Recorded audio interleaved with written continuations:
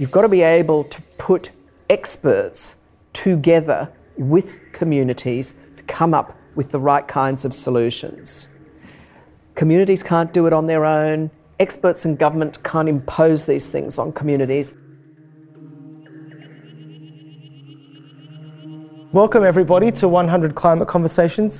I'd like to acknowledge the traditional custodians of the ancestral homelands upon which we meet today, the Gadigal people of the Eora Nation. We respect their elders past, present and future and recognise their continuous connection to country. Today is number 69 of 100 Conversations happening every Friday. The series presents 100 visionary Australians that are taking positive action to respond to the most critical issue of our time, climate change. We're recording live today in the Boiler Hall of the Powerhouse Museum, an incredible building. Before it was home to the museum, it was the Ultimo Power Station. Built in 1899, it supplied coal-powered electricity to Sydney's tram system into the 1960s. In the context of this architectural artefact, we shift our focus forward to the innovations of the net zero revolution. My name is Pat Abud, and sitting next to me is this wonderful human, Elizabeth Mossop, who I have the pleasure of speaking with today. Professor of Landscape Architecture and Dean of Design, Architecture and Building at the University of Technology in Sydney.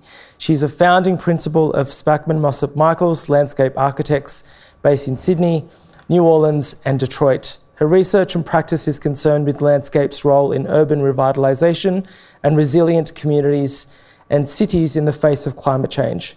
She has extensive experience in the recovery and rebuilding of New Orleans and the Gulf Coast post-Hurricane Katrina, and is currently developing the Northern Rivers Living Lab in Lismore.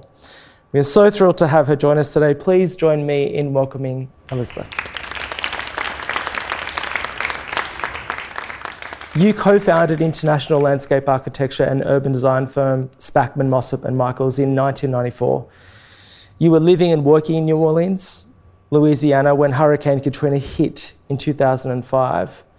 Aside from being really scary, I imagine, what was it like for you to be in New Orleans at that time? It was like nothing that I had ever experienced because I had never lived through any kind of a disaster on that sort of scale. And I should say, my experience of it was a very privileged one.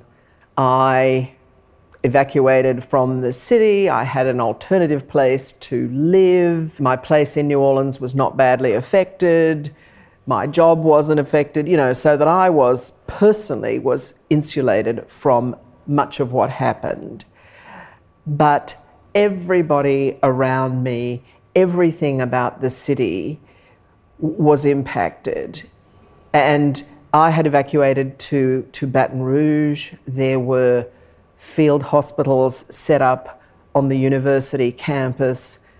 From my privileged childhood growing up in happy Australia, it was like living in a movie. I was staying in downtown Baton Rouge.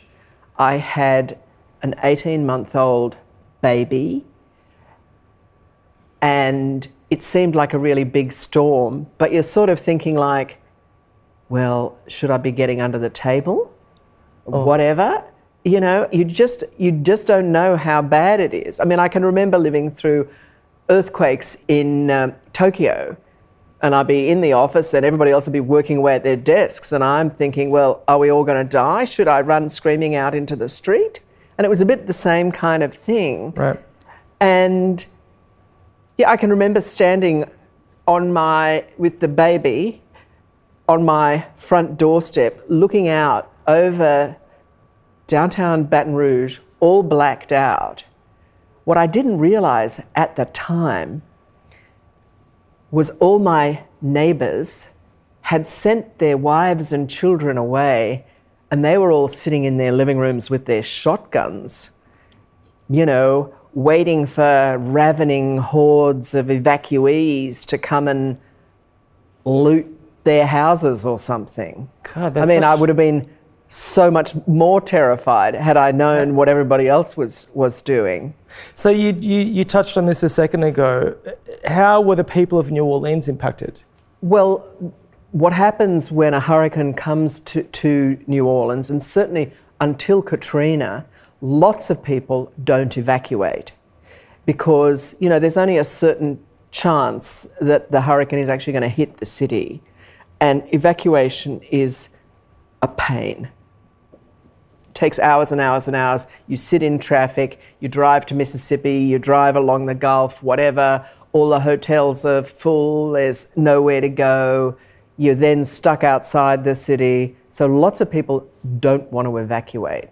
Lots of people have hurricane parties. And so that Sunday night, you're just trying to find out what is going on.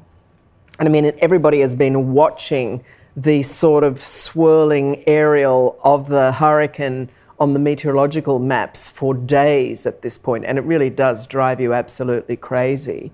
And so it was only quite gradually over the next day or so that we started to get more information and to find out that it really had absolutely hit the city.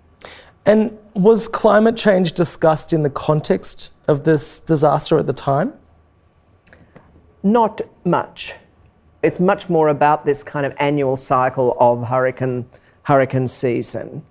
It was really only, I think, later on, sort of looking at this context of what that hurricane has meant, particularly in terms of things like coastal land loss and things like that, to then say, well, we now have to look at this in the context that we think that we are going to see an increasing frequency of storms, and we are also going to see an increasing intensity of storms. That's the gift of climate change, is the fact that you are now, you know, we started to think we've already entered this time of instability. And of course, for New Orleans and the Gulf Coast, you know, it poses particular hazards because of its geography and because of the way the Mississippi has been managed over the course of the 20th century. So there's room for prediction and preparedness. Well, interestingly, there was room for prediction and preparedness before Hurricane Katrina. I can remember reading a New York Times article a couple of years before that said what is going to happen when the next big hurricane hits New Orleans, that laid out many of the things that subsequently happened. So what were the other factors that contributed to the magnitude of Hurricane Katrina? Because it wasn't just the actual weather event itself that was to blame for the devastation, right? I think it's really important that we understand that while there is a natural hazard, there is a natural hazard event, in that case, the hurricane, that is not the disaster. The disaster is a human-created thing. The disaster is something that was created in New Orleans over the decades before. The disaster was that the levee system failed catastrophically. Not just the levee system, but all of the associated water management infrastructure, all of the pumping infrastructure also failed. But what caused the greatest loss of life was the catastrophic failure of the levee system. That's the actual disaster, and that's what killed people. The levees were not built as they were designed, and over decades they were not properly maintained, and so that at the point when the hurricane hits, and what you have is you have this massive storm surge coming in from the eastern part of the city from Lake Bourne, and that then is also coming from the northern part of the city from Lake Pontchartrain. And as it is hitting these protective levees, they are collapsing catastrophically. So you have what effectively are things like tidal waves coming across and smashing up people's houses so that they look like piles of matchsticks. I mean, there was nothing left. You kind of think of a flood, you think, you know, there's water, we know about water, all of that kind of thing. The violence of the impact of this kind of catastrophic failure, you've got to see it to believe it. There's just, I mean, seriously, like a big pile of matchsticks. Wow. So in your profession as a landscape architect and urban designer, you were heavily involved in the design and rebuild of parts of New Orleans. I mean, thinking about what you just described and getting a very clear visual on that, what a job, what a huge task to rebuild. What did you do and who did you work with? For a long time, the city was shut down. You were not allowed to drive into it. So it was very hard to find out what had happened, and we found ways to get into the city and to have a look.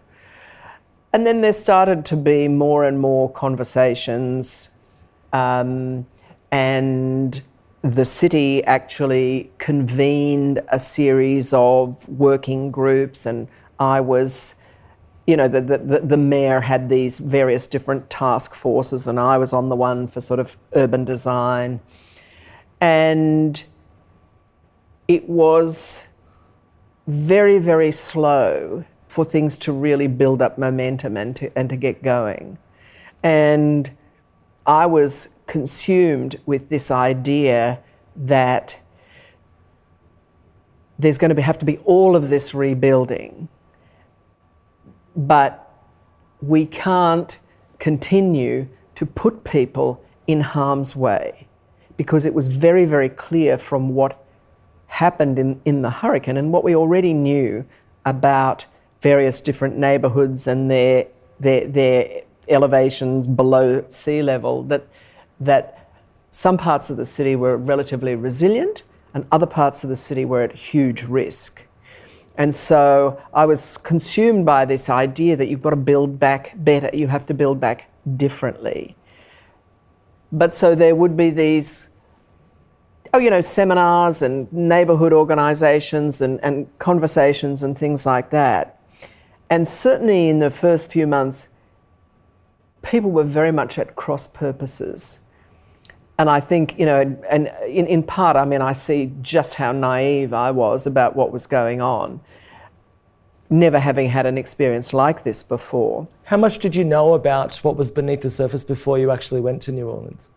Oh, so little.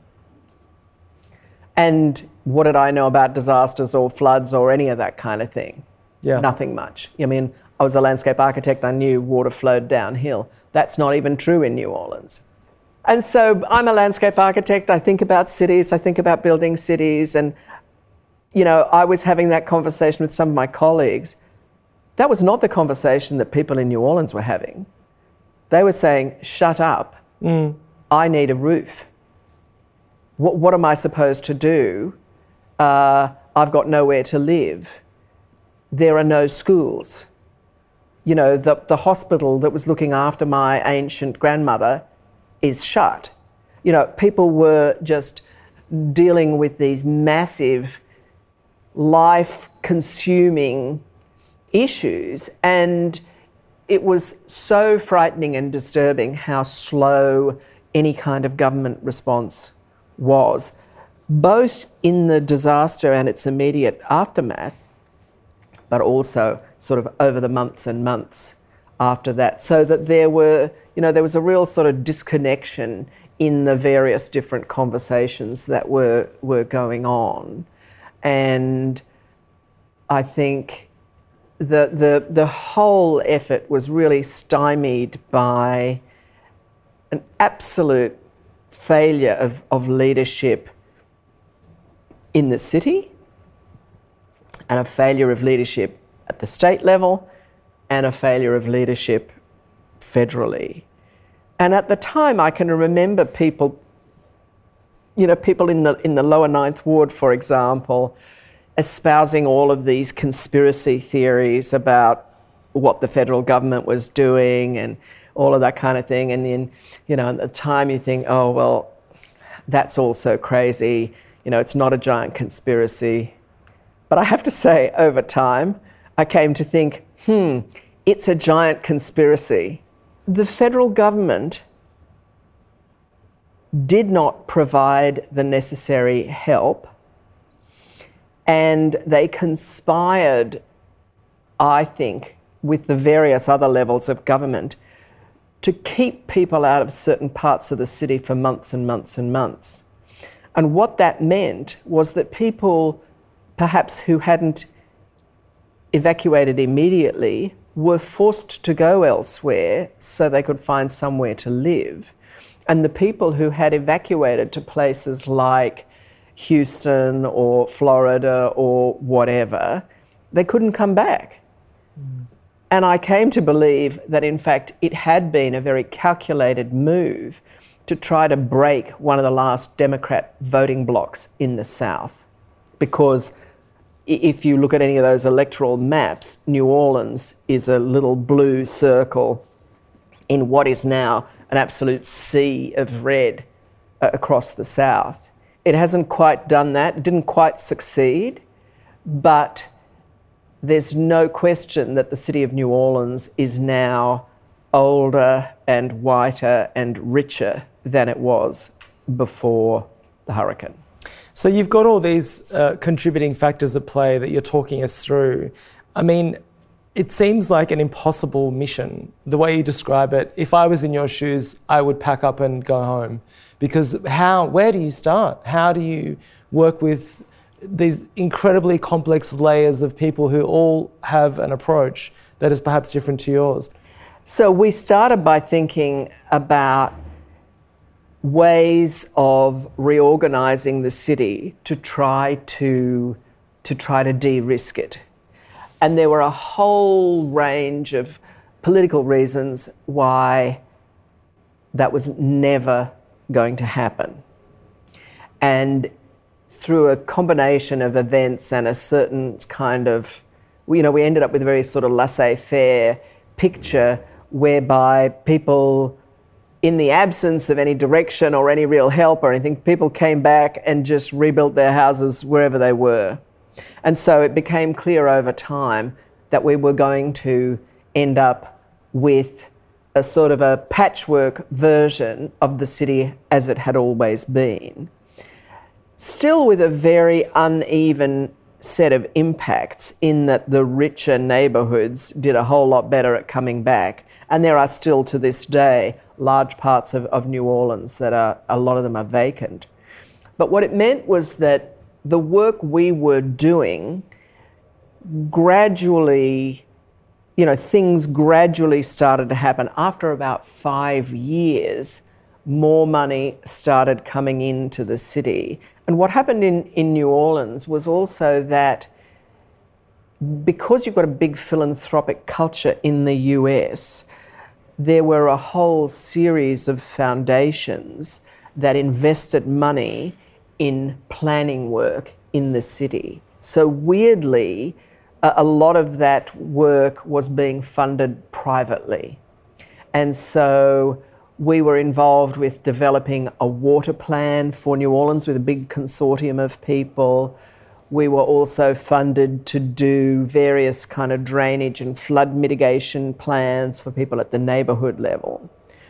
And so what it meant was that instead of kind of thinking about this problem in a more holistic way, we were doing projects at the neighbourhood scale or even just at the site scale, and really being able to implement this sort of landscape approach to open space, but also to roads and neighbourhoods and things like that, that you have to design absolutely everything so that it holds water.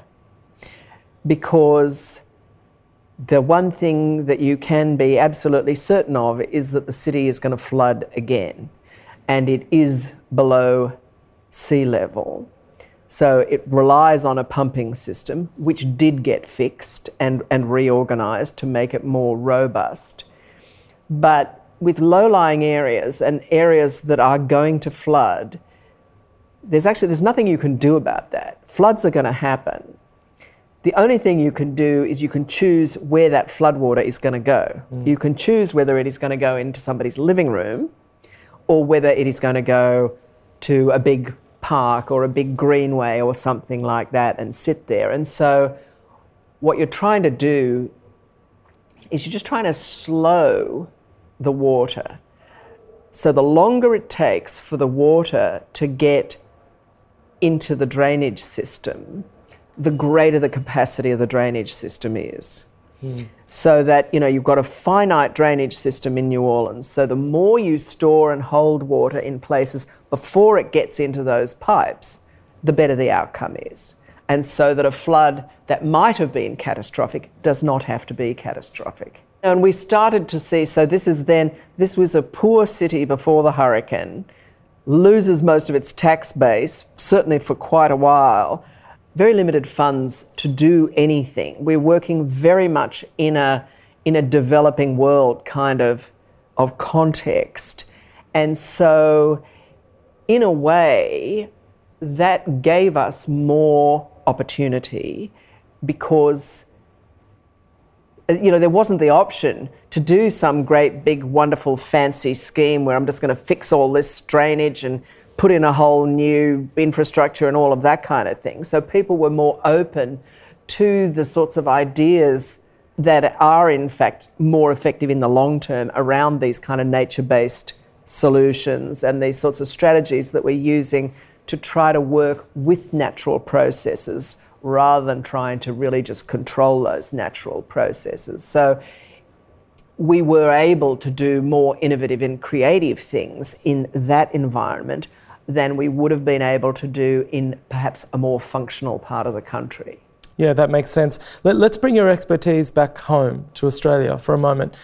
As we continue to experience the impacts of climate change here and around the world, we can expect an increase in the frequency, duration and intensity of disasters like flooding and bushfires. What were your learnings from your experiences during and after Hurricane Katrina that you've been able to sort of apply to how we need to adapt and respond to the impacts of climate change? Two very different landscapes, different sets of issues, but the solutions that you sort of plugged in and had to create, I imagine you learn a lot from to be able to adapt to similar problems that we might see here in Australia.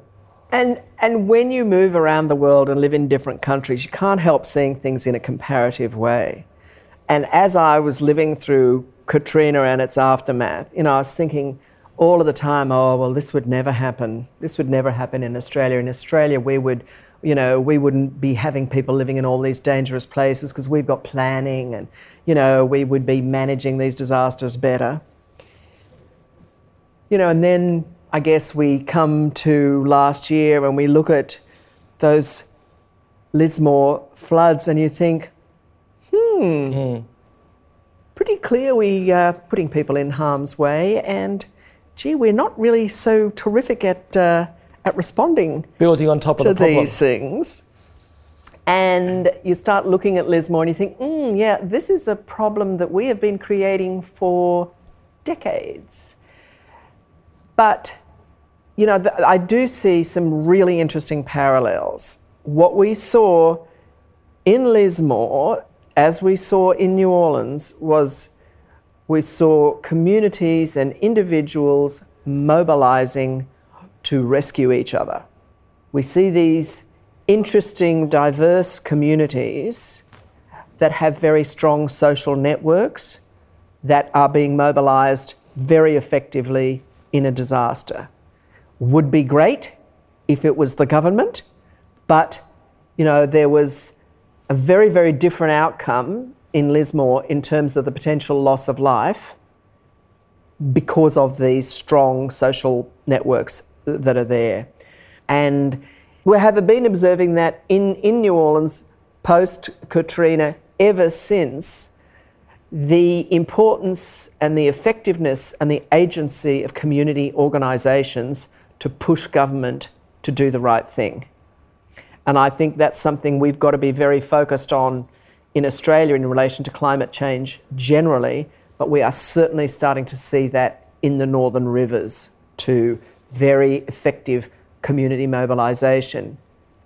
And in my view, one of the things we learnt from that post-hurricane environment was you've got to be able to put experts together with communities to come up with the right kinds of solutions.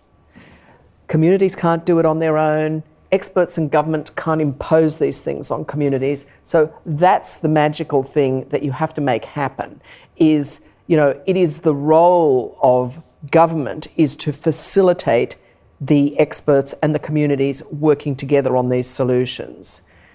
And I think what that means is that we need different kinds of organisations and different sorts of structures to do that. And that's what we're trying to do with this living lab model in the Northern Rivers. And it's based on something that we did post-hurricane, which is to use the university to create this trusted third space where you can bring together the best experts from wherever. In the Northern Rivers, we're sort of operating here from UTS, but in partnership with Southern Cross University, local, regional, got lots of experts with deep, long history in that region. We're working with them, we're working with the local communities, but we can also bring in the best experts from anywhere in the world. Whether you want to look at flood mitigation, or whether you want to look at the provision of housing, or whether you want to look at sort of resilience and supporting people in mental health after disasters, we can tap into people who have done this before. We can tap into the very, very best examples of this kind of work.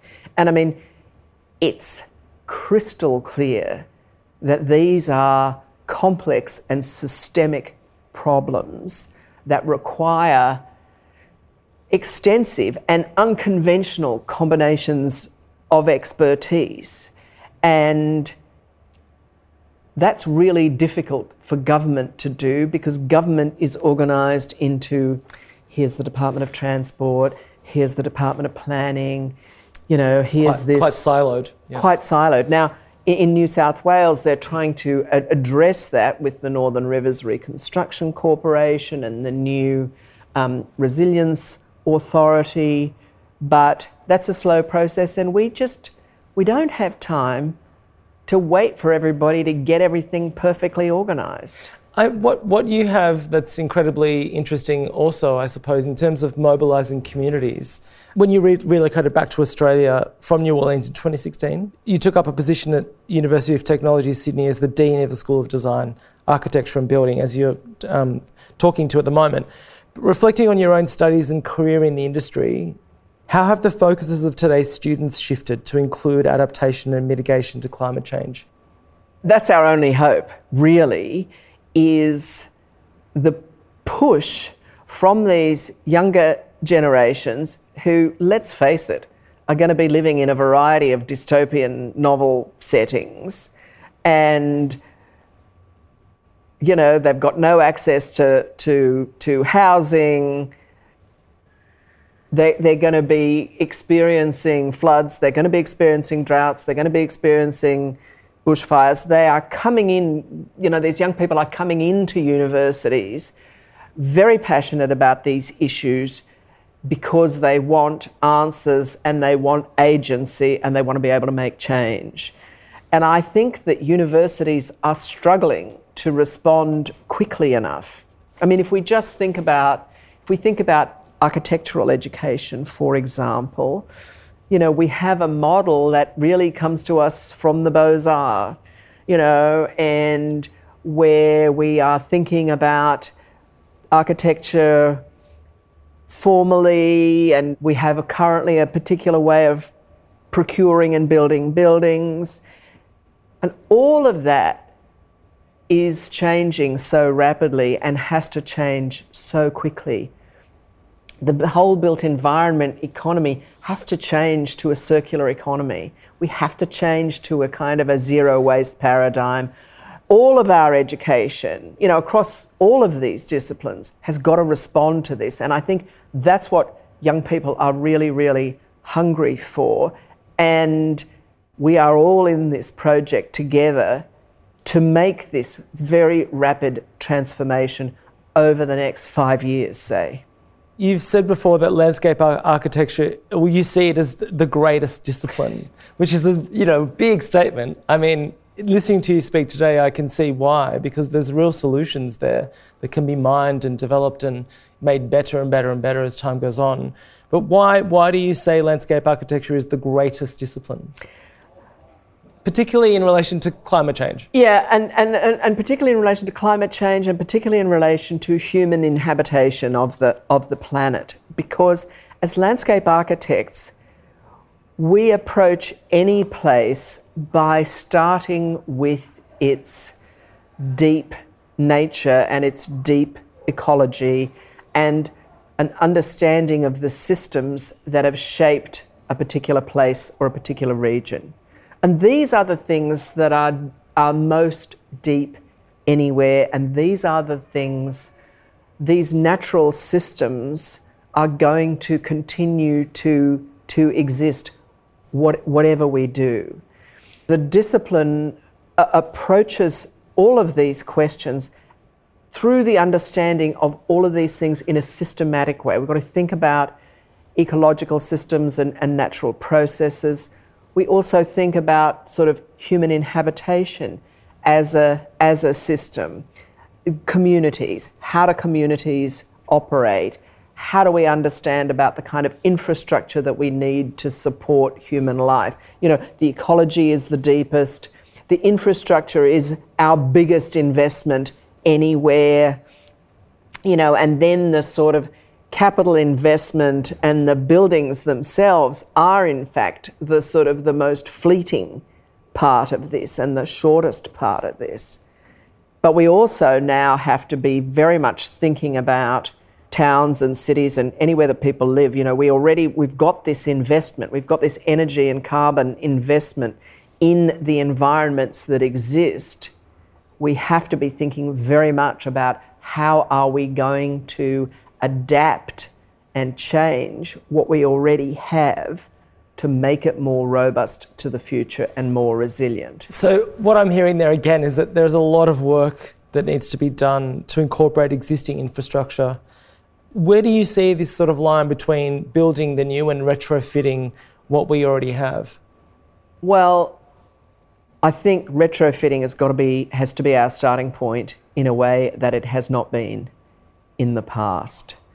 And we have to have a much more sophisticated approach to thinking about our built environment that is more complex than simply the financial equation. And so we've got to be starting from this idea of what can we do with what already exists. And, you know, it perhaps requires different patterns of investment and a different paradigm for how we think about the built environment. But that's where we have to go. Rather than, you know, the idea that it's more important to build a new form that's going to perform better in the future, you know, if you just destroyed all of the gains of that by destroying what was there and creating this massive waste problem, you know, and then kind of just moving on, which is the way that we have largely dealt with our cities and towns until now. I imagine there's a lot of interesting connections and points of difference between Hurricane Katrina and disasters happening here. As we've touched on, example, you know, Lismore just last year. Firstly, how does the way water moves in undisturbed environments compare to how it interacts with urban infrastructure which hasn't been designed with water in mind? It's a big question, I know, but I think it really talks to a lot of what you've raised today. What we see in the natural environment is we see these extensive ecologies. We see mangroves, or we see natural floodplains, or we see forests. And the rain falls in these areas and it passes through these natural systems and makes its way into rivers and streams and things like that. And, you know, and in many instances, seasonally there might be flooding or whatever, and then it eventually makes its way back into the river, those sorts of things. What happens with human settlements is that we have increasingly reduced the areas that we have available to deal with the water cycle. And so that, for example, what used to be hundreds of metres of mangroves is reduced to a flood wall.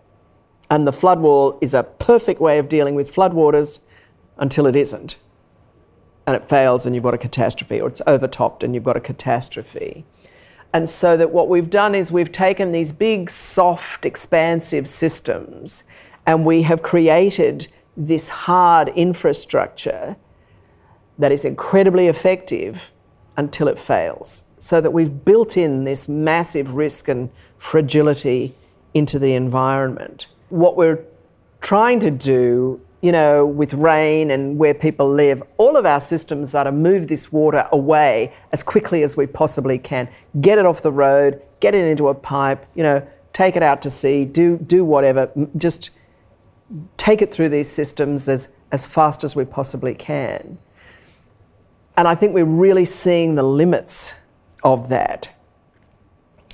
And so we now have to really to rethink the approaches to this, to think about, well, this area is going to continue to flood.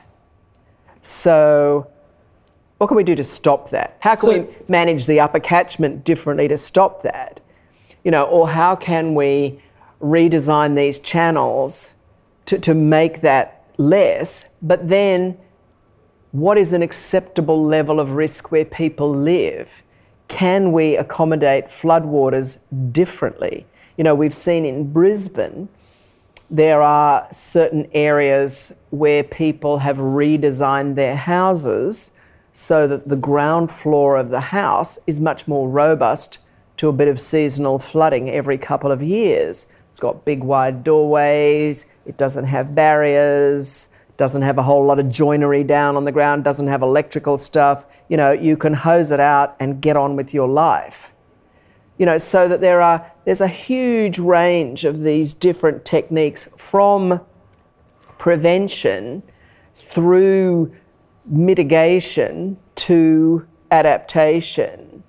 And in that whole chain, we are going to see a whole lot more techniques that are using natural systems and that are using what we understand about the natural communities that are adapted to these kinds of conditions. And, we're going to be combining that with conventional grey infrastructure and all of that kind of thing. But it just has to be way more sophisticated. I mean, we are staring a problem in the face that has been there for a very long time, and it's a recurring problem. We've got a prime case study, if you like, in Lismore. How do you build back better in an area like Lismore that has been, heavily affected by flooding and is also built on a floodplain? The conditions in Lismore are so extreme because of a series of underlying conditions that have been created over the last however many decades. A big part of the problem in Lismore is poverty. You've got a significant proportion of the population living below the poverty line before the floods. And you've got a really, really acute housing shortage. We've got we don't need to labour the point, we've got an incredibly dysfunctional housing system, whether it is about our lack of public housing, our lack of affordable housing, our lack of housing options. And in Lismore, there's a total mismatch between the housing stock that is available, that is single family, 3-bedroom houses, and the sort of housing that people actually need, which is quite different.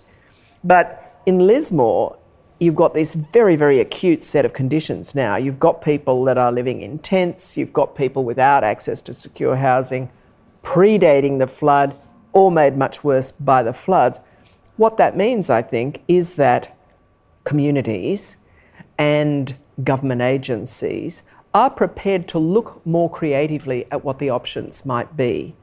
And I think that that's what we're going to see. I think we're going to see, I hope we're going to see a range of really interesting housing pilots in this area that will canvass a much broader range of options than what the market would normally produce, which would be a bunch of greenfield single-family houses. I think we are going to see,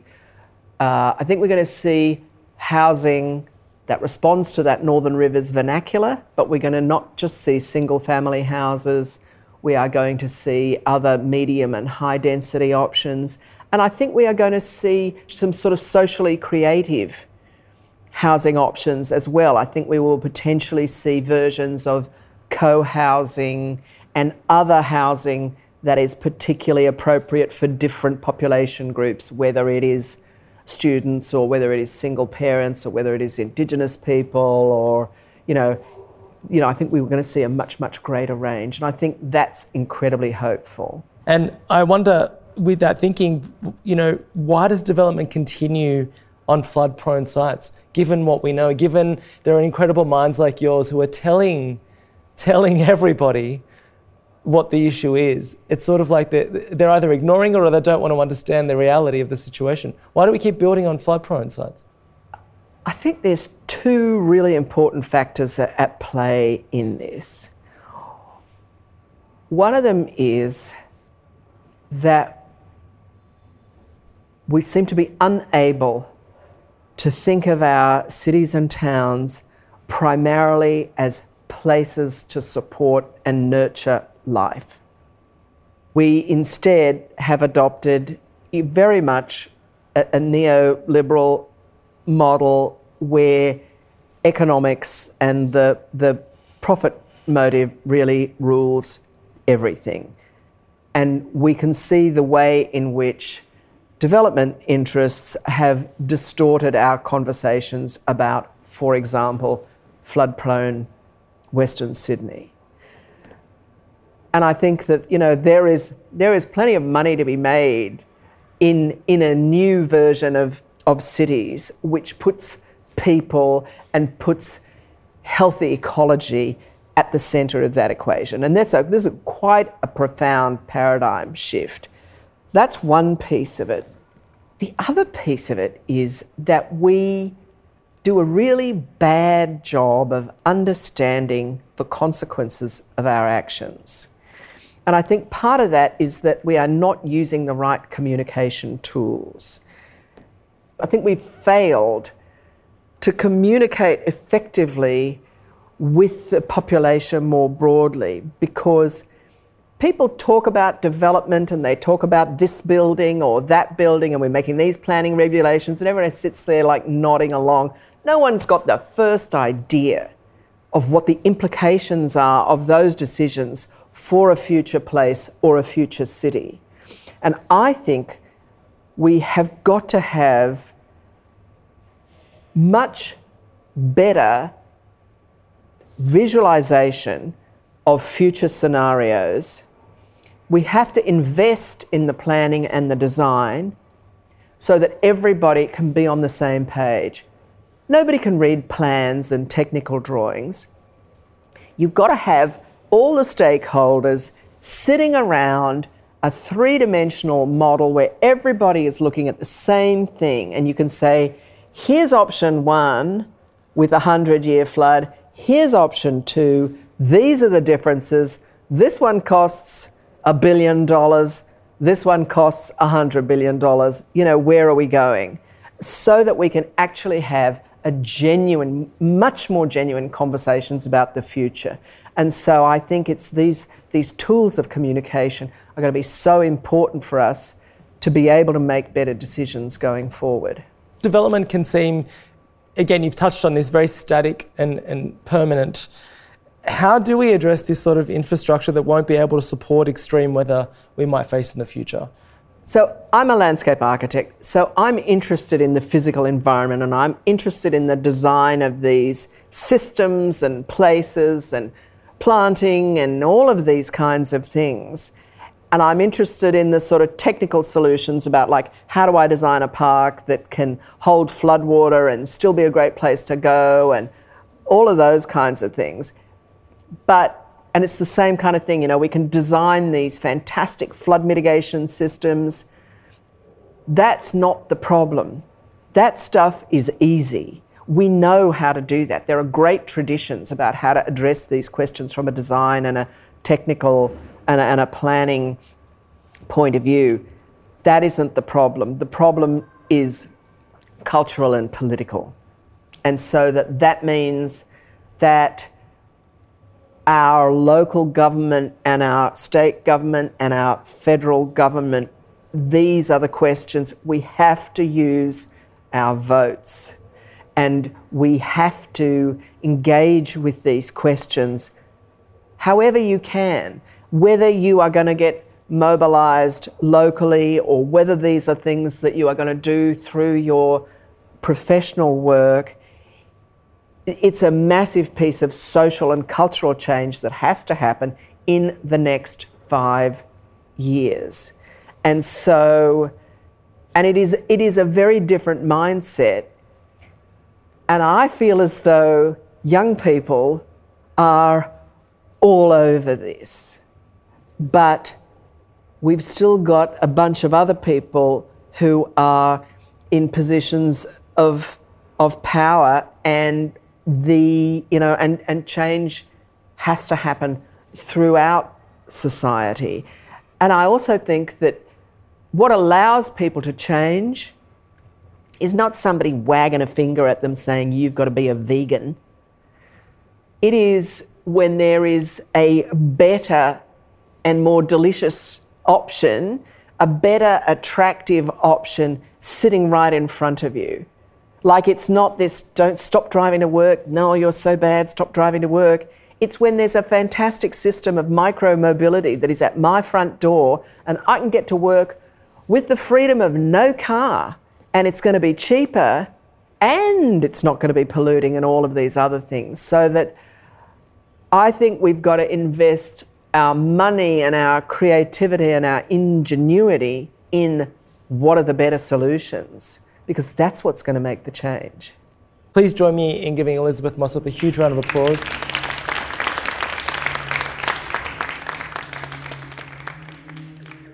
To follow the program online, you can subscribe wherever you get your podcasts. To visit the 100 Climate Conversations exhibition or to join us for a live recording, go to 100climateconversations.com. Records of the conversations will form a new climate change archive, preserved for future generations in the Powerhouse collection of over 500,000 objects that tell the stories of our time. See more from the Powerhouse on Twitter and Powerhouse Museum on Instagram and Facebook.